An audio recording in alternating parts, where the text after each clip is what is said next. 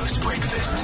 Previously with Darren Maul. 100% bona fide true story. I'm seeing all these court cases on TV and commissions. And it reminded me about the time Dave was in court. He'd been burgled. But they took everything when they burgled, hey? Right. Cleaned him out. You know when they actually open up the drawers and take your cutlery and your condiments. It'd been burgled. They were still in the house when he was burgled. That's the amazing thing. But they caught the guys.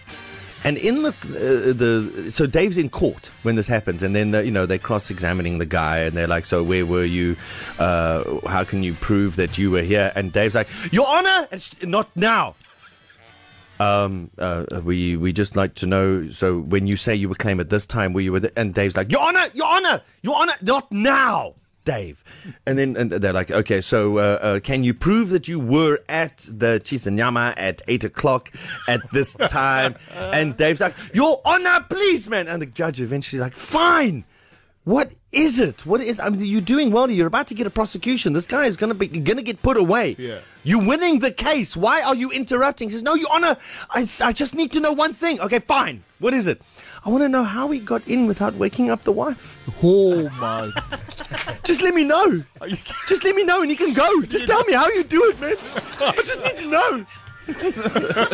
Darren Maul every morning.